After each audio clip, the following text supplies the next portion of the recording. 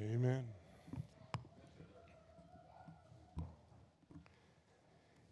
Caleb's mom and dad are the Boylstons. We've supported them for a number of years, been missionaries in the islands of Ponape. And so Caleb grew up in a very warm climate, which is probably 85 degrees there today. And so he said their normal attire was a pair of shorts and run around in the ocean all day. So I remember a picture that they sent one time. They were having a rainstorm, and Krista had posted a picture of an eel swimming across the road. And so, but I also thought it was kind of cool. They eat dogs, don't they? Yeah. My mom's dachshund would be the first dog to go. I just want you to know that.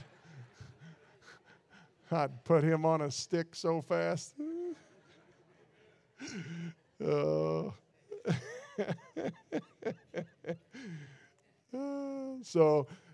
if you went there as a missionary and you took Fido with you, you better keep him in the house. And don't ask them to watch him when you're gone, or you might not see him again. But anyway, we appreciate Caleb. He's out here this year, working this year, and saving money to go to Bible college. And so appreciate Caleb with us, and that's a blessing. You're going to have that out more often now, pal. Yeah, we appreciate that. So I'd like you to take your Bibles, if you would, to Colossians chapter 3. Colossians chapter 3, thinking of thankfulness, and we've already looked at some of this already, and what I did was had a 4-point message, and over 4 weeks now, I preached one of those points each week. And so we started off that thankfulness is brought about by an action of the heart. And then we know that thankfulness is driven by a direction of the heart, and that thankfulness is manifest by an attitude of the heart. Well, today we're going to see that thankfulness is a disposition of the heart. And whenever we think about a disposition and what would be a definition of that, it would be one's usual mood or temperament, and habitual tendency or inclination. And so it's who you are day in, day out is usually your temperament. It's kind of like those old ranchers. You have those horses that they have the temperament that you can go out each day and you can throw the saddle on and go do a job, and they're just an all-business horse, and they're going to do that every day, and they're going to be consistent. And then you have some of those that their temperament isn't quite the same as that. You go out one day and they buck the saddle off, and the next day they act like their kid broke, and then the next day they're ready to stomp you into the ground. Or it might be some of you guys that are ranchers that have bulls. You have some of those bulls and cows that have a nice calm temperament and are easy to get along with, and then you have those that you always send the guest out to check on, and so you can video it and put it on America's Funniest Videos, right? But it's the disposition. It's who you are, and your temperament and your mood, and the thing that about the definition is that it's a habitual tendency. And so, you know what I have found, that I found that we as people, if we're walking in our carnality, then we're usually not a very thankful people. And as a matter of fact, pretty fleshly in our thoughts and selfish in our ideas, and we're truly not what it is that we need to be. And you know, as I've preached this and been giving thought to thankfulness over this past month or so, and month and a half, and preparing these, is I found that actually to be thankful like you ought to be is work. It really is work to do that, to wake up in the morning and be thankful for what you have. Be thankful even when you wake up in the morning and there's a foot of snow, and you have to go shovel the sidewalks or whatever. You can be thankful that you can still do that, or be thankful that we have moisture, or be thankful that you have a warm home, that you weren't outside in that, and so what I found is that as you train yourself, and we have to train ourselves. We have to train and what we have to do is more than training our mind, it's training our heart to be thankful. Our heart is the very inner being of who we are. It's what controls us. It's what makes us who we are. And so it's that heart that we need to be working on and promoting the thankfulness that God wants us to have in our hearts and our minds. And we find that when thankfulness controls the life of a believer, that it changes our temperament and it lets us be inclined to thankfulness, and it becomes a habitual tendency. It's something that ought to mark us, that those around us that know us best, that they can see that, hey, I'm married to a spouse that truly is thankful. That your children can watch you as they are growing up and see that you are a thankful person. And oh, how much we have to be thankful for. And in our society today, we just are just pushed and compelled to look at the negatives and to see all of the junk that is out there. And there's just so much that we ought to be thankful for. And so we ought to allow that thankfulness to bring us to a part in our lives where we have a disposition of thankfulness in our heart. And so I pray that today that we can see this and understand the disposition of the heart is one of thankfulness. And if we're going to have this, then we see the characteristics of a thankful heart, and that's what we see here in Colossians 3, verses 12 through 17. And it starts out that it's a kind disposition.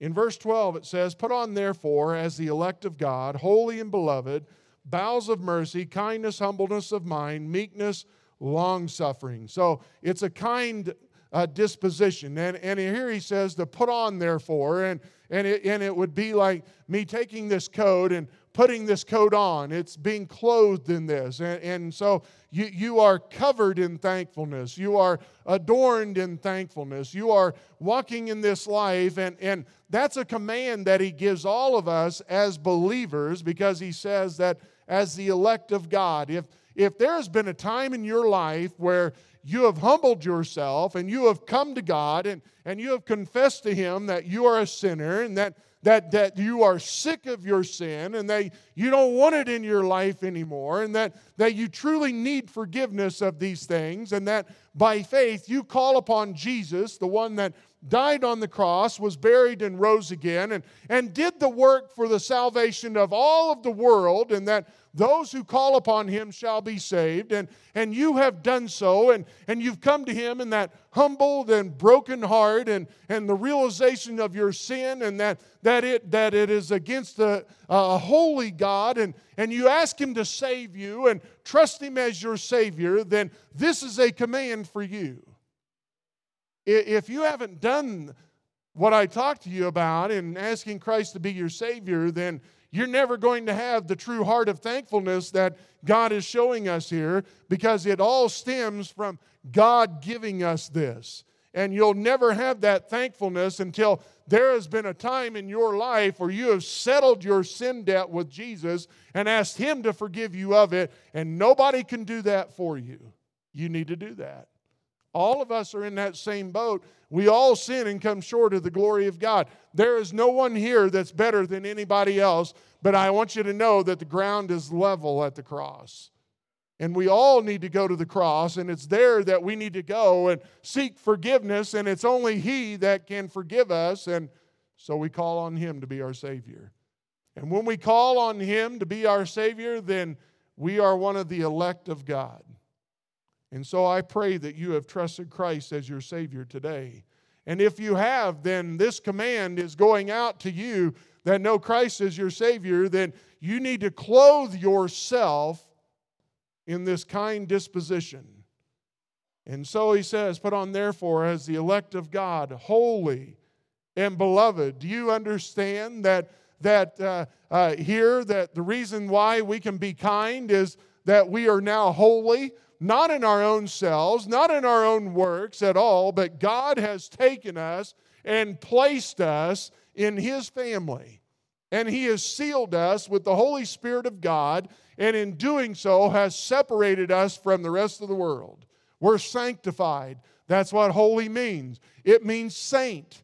You know, we hear of churches that pick people out to be a saint. Well, that doesn't come from the Scripture. That comes from a tradition of that church that teaches that, because the Bible tells us that everyone that has trusted Christ as their Savior, you are now a saint in Christ. You're a saint. You are holy. You are separated. You are different than the rest of the world. And so now we need to start behaving that way. We need to be acting that way. We need to have the kind disposition that God wants us to have. There is no reason why we as a believer need to be walking around in this world with a great big chip on our shoulder and mad at everybody around us. Rather, we need to be seeking a way to show them the kindness of Jesus through our lives. And yes, we do need to stand up for what's right. And yes, we need to stand up for what's holy. And sometimes people think that when you take a hard stand for that which is right, then you're not being kind. Look, there is nothing being kind with letting someone go run and jump off a cliff. You need to be the one that stands there and says, no, you don't want to do that. Don't go there. You don't want to do this. This is going to make a mess of your life. You need to stay away from this. And there are those in the world that try to tell us that we are unkind by saying that you are a sinner. Well, I'm sorry, they're going to have to get over it. You know, because in kindness, we want to tell them the truth. And you do tell them the truth.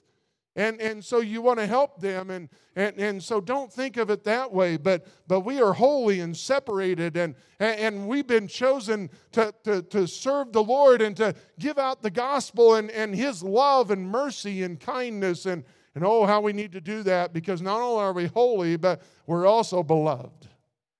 We are loved genuinely by our Savior. You know what I find in this world? I mean, we see it. We see a lot of this every Tuesday when we have QAM. We see that there are kids that are just begging for attention. Begging for attention. They just want to know that somebody cares. They want to know that somebody loves them. And we do. And we do our very best, but all we have is about an hour and a half to show those kids that, hey, we do love you. And I want you to know that maybe our love is inconsistent at best, but I want you to know that there's a God in heaven that loves you consistently and will forever love you, and has loved you enough that He gave His only begotten Son to die on that cross so that you can have eternal life too. And that is exactly what we need to do. We need to be letting people know that there is someone that loves them. And I want you to know today that if you're sitting here today and you have trusted Christ as your Savior, and you think that you're alone, and you think that there is no hope in this life, I want you to know that Jesus still loves you.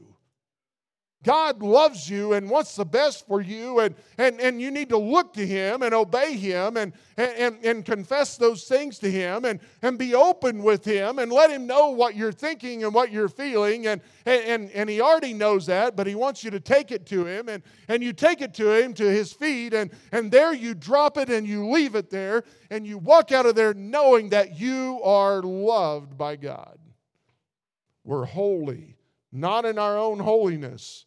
We're holy in God's holiness and righteousness. We are loved today because of God. And through that, then that ought to help us with a kind temperament that we ought to have. And the idea of the bowels of mercy, and some might think that's a little antiquated phrase, but really makes sense, doesn't it? When we think about the very innermost part of who we are, ought to be a place that stems compassion and mercy and kindness.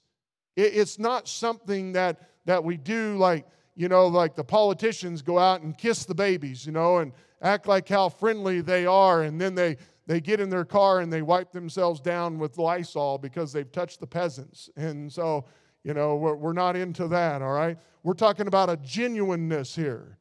We're talking about something that stems from the very inner being of who we are, and we are full of compassion. And look, I saw that last night. I saw that from our church family, that nobody was asked more or less to come. They just came. I didn't have time to call everybody and say, help, we need everybody to show up. People just show up.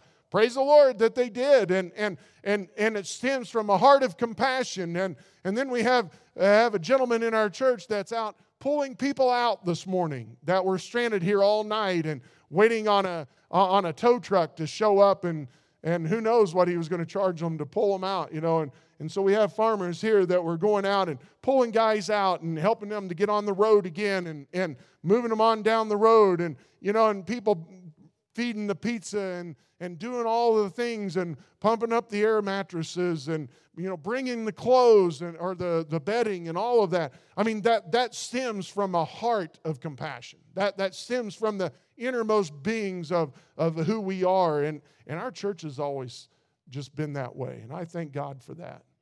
Thank God for the kindness that they have and these bowels of mercy, a heart of compassion and pity, and then kindness. Just kind. Just kind. You ever been around people and you think, man, they're just not very nice? You ever been in a church where you walk in, you sit down, and they're all looking at you like, what are you doing here? It's like, okay, we'll move on, But, kindness, humbleness of mind.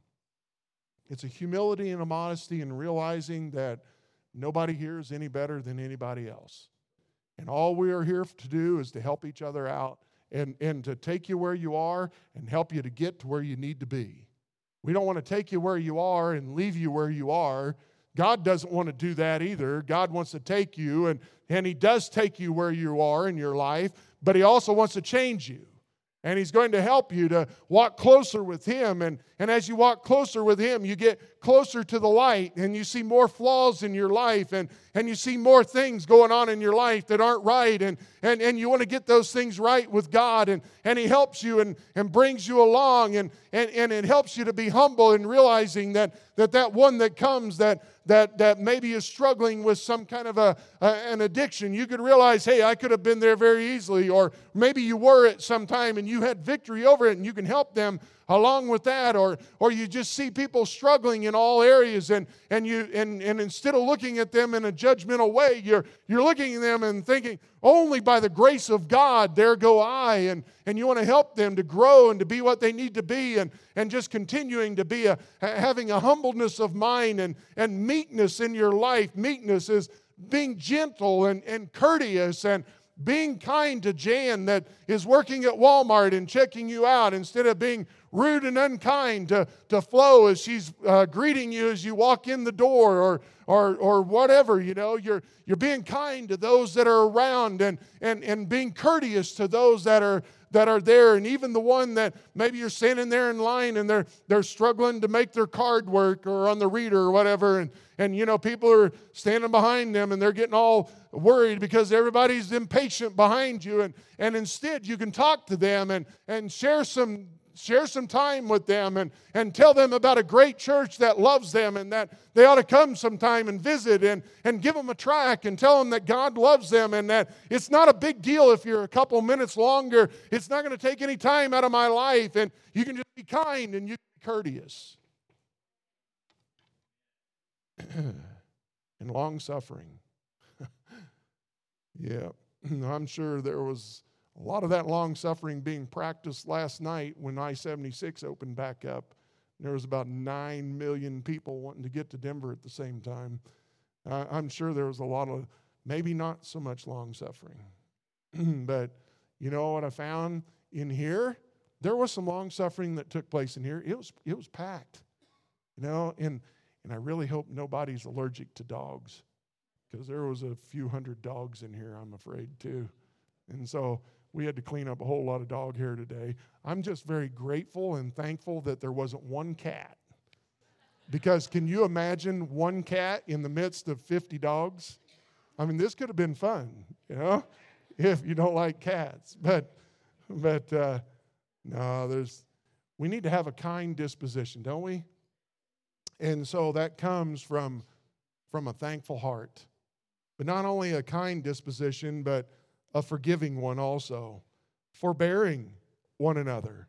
I've said this many times, and I I don't know that I necessarily like this word, but it helps me. Forbearing. You know what it has the idea? You just learn to put up with each other. Isn't that right? I mean, those of you that have been married a long time, I don't know if I should say this or not. You love your spouse, and I know that. But there are some times where you just learn to put up with each other. Really. It's like, I love you, but I'm going to work. I'll be back in 8 hours or 9 hours, and then we can, we'll have a better temperament, and we can deal with this. And most of the time, you know what? Most of the time it is, guys, we wake up, and we have done something, and we have no idea what it was.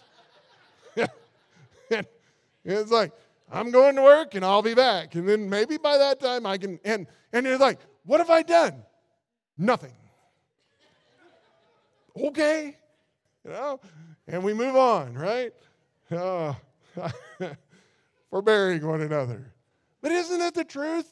I mean, think about it. Think about it in life, and those that you are closest to. There are times where this needs to be practiced. Well, what about in a group like this, where you might not see each other until next week, but we need to learn to put up with each other. We need to learn to forbear one another and to help each other. And it says, and forgiving one another.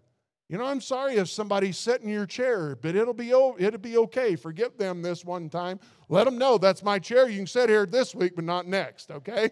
No, I'm just, but whatever. It's kind of like, I remember years ago, you guys remember my vanilla-colored Dodge that I had. Very proud of that truck, and I hadn't had it a long time, and we were helping a guy move, and Thane was there as usual, helping out too, and he was taking this guy's bike, and he was going to put it in the back of my truck, and he takes that bike and he picks it up, and the pedal hits the side of my truck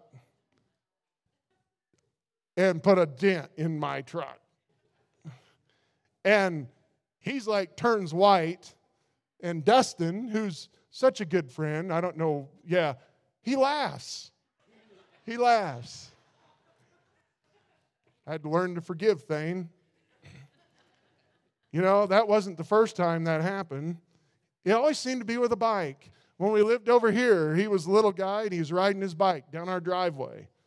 And somebody turned into the drive. Some company was coming, so he was on a mad dash to get out of the way. He just knew for sure that he was going to get ran over. And he come around the corner of the driveway, and there's my truck, and right into the side of it. Dent in the door on that truck. And so I've had to learn to forgive Thane along the way. But we not only do we put up with one another, but we do learn to forgive one another. And I don't want to go into a lot of depth on forgiveness. You could preach a whole message on forgiveness, but it just comes to the point where you just don't let whatever it was that happened to you, that took, somebody did something to you, you just can get to the point where you can move on, and God deals with them, God has them, and you can even pray for them, but it doesn't impact how you live your life and how you think, and doesn't dominate your thinking any longer, but you can look and see what it is that God needs you to do in your life. And so forgiving one another, and that's just very brief of definition. We get into more of that. And then he says, and if any man have a quarrel against any, if you have a complaint and and there's really an issue with each other, then and you have that, even as Christ forgave you, so also do ye. Because really, when you think about it, in the long scheme of things and in eternity, what has happened to you and whatever it is that they have done, what will it do in the difference in eternity? Really? What will it? I mean, we need to learn, we truly do need to learn to forgive one another and realize that we have feet of clay, and there are some times where we don't have a kind disposition, and we're going to do things that are really going to tick you off and make things a little bit harder to do. But as you get into a marriage of 30 years or 60 years or even 70 years, you learn that there are some times where people are going to do things that aren't right, but you can learn to forgive them because Christ forgave you. And as a matter of fact, if they've ticked you off, I'm sure in the past you've ticked them off too. And they still forgive you. And so it's a forgiving disposition that we need to have. Really doesn't matter if somebody cuts you off. So what? Let them go on. Maybe they'll hit the ditch in front of you and you can go by and go, boop, boop, boop, honk your horn, wave at them.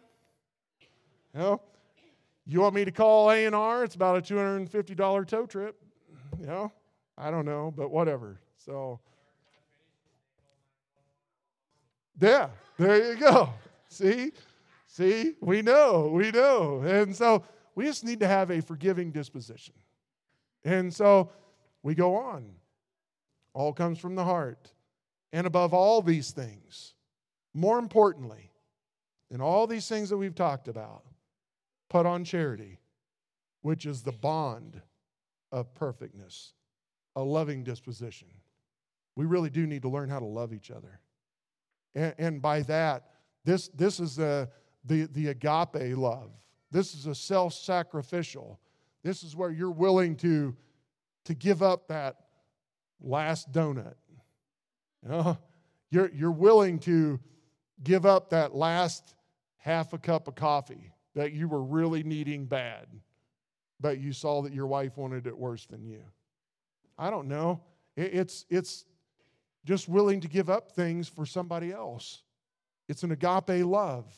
It's one that we need to have in our lives. And why? Because it is the bond. That is what holds us together. We can have a kind disposition. We can have a forgiving disposition.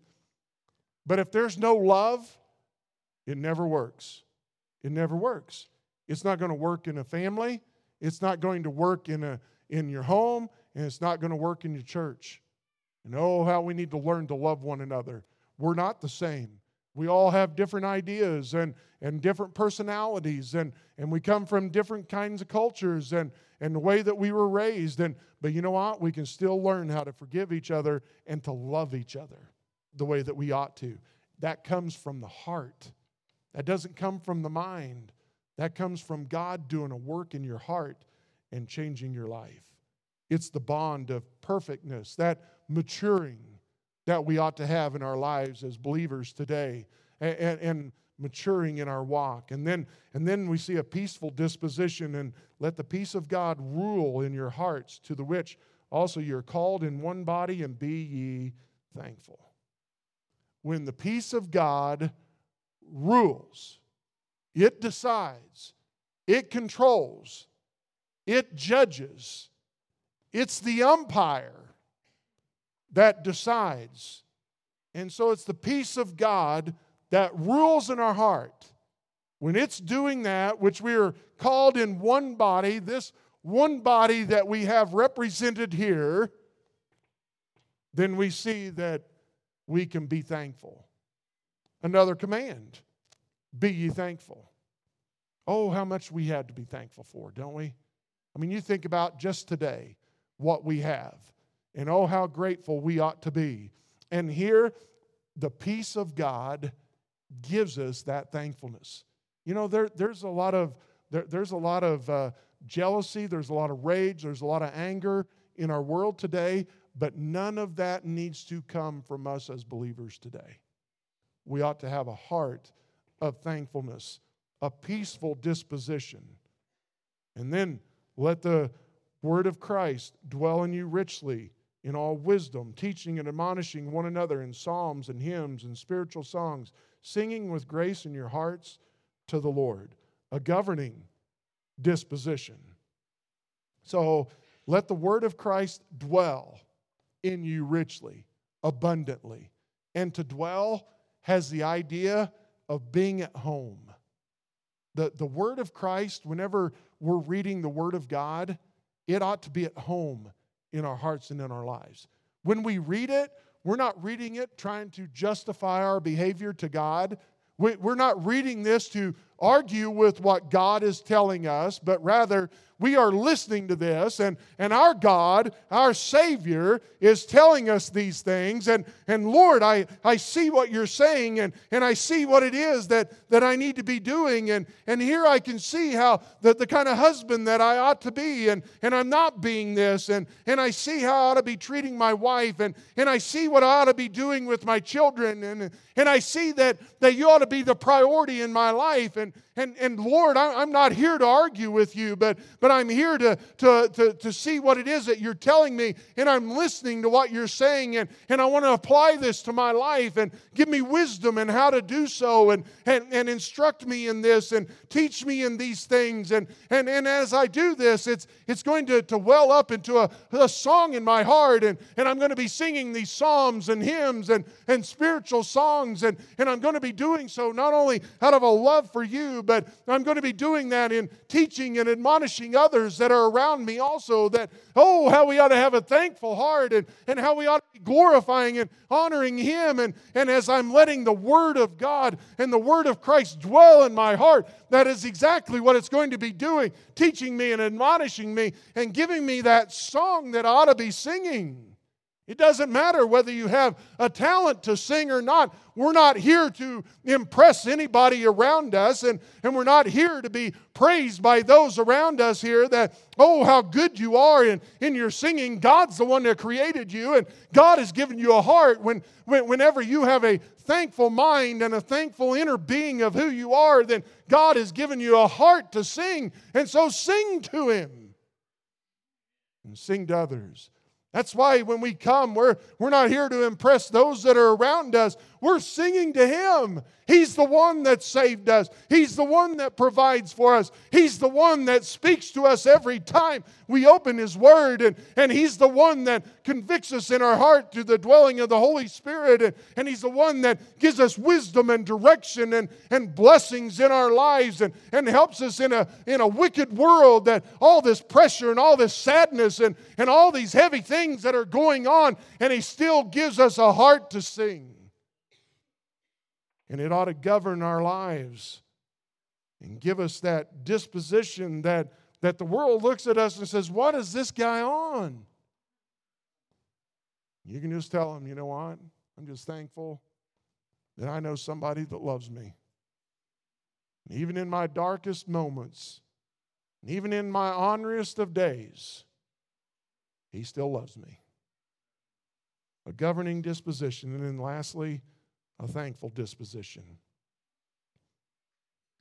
If we're truly thankful, then whatsoever ye do in word or deed, do in the name of the Lord Jesus, giving thanks to God and the Father by Him. Whatsoever ye do in word or deed, the things that you say, the things that you do, everything that your life is involved in, do all in the name of the Lord Jesus, giving thanks, a present tense, returning of thanks to God and the Father through Christ, who He is. He's our Savior. Lord, I thank You. I thank You that I'm beloved. I thank You that I am holy and set apart, and I can be used for an eternal value in this world. I'm thankful for the spouse that You've given me. I'm thankful for my children that You've given me to raise and to consecrate to You and give them back to You. I'm thankful for our church family that loves us and loves our family no matter who we are and what we've done, but they love us. I'm thankful for the building that we have, that we can come in here and worship freely. I'm thankful that You've given us this building that we can use to reach out to our community and help them even in times of need. I'm thankful for the ministries that You've let us be a part of so that we can continue to reach the next generation of children through QAM, through the wrestling, through the teens, through the Sunday school, through the junior church. Listen to what they're doing today. Do you not think that those will be memories that will be etched into their minds forever. I'm 51 years old, and I'll never forget Mrs. Kirk working with me year after year in Sunday school classes. I'll never forget when Mrs. Kirk came to me and she said, Shannon, I want you to know that you're an answer to prayer. I've been praying since I've been a part of this church. And this lady was 90-some years old when she died. And she told me this when she was 90. And she had been a member of that church since she was I have no idea. I mean, she had been praying this prayer for 60-some years and said, I've been praying that God would call someone into the ministry in this church, and you're the answer to my prayer.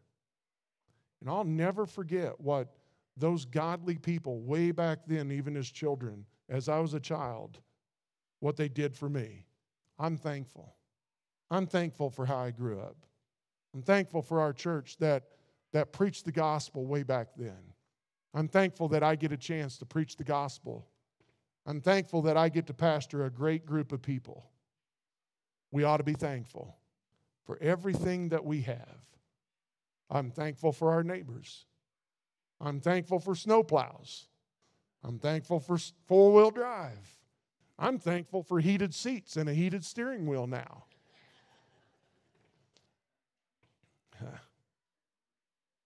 You see what thankfulness ought to be? It ought to be something that's habitual in our lives. And what is that statement about you do something, then it becomes a habit, then after a habit, it becomes a way of life? What is that? Anybody know that statement? Sorry, just kind of came to me and then it's gone. All right? But really, this ought to be something that we work on every day. Every day. Let it be a disposition of the heart, one of thankfulness. Let's pray. Father, I thank you. I thank you for this day, and I pray your blessings upon it. In Jesus' name, amen.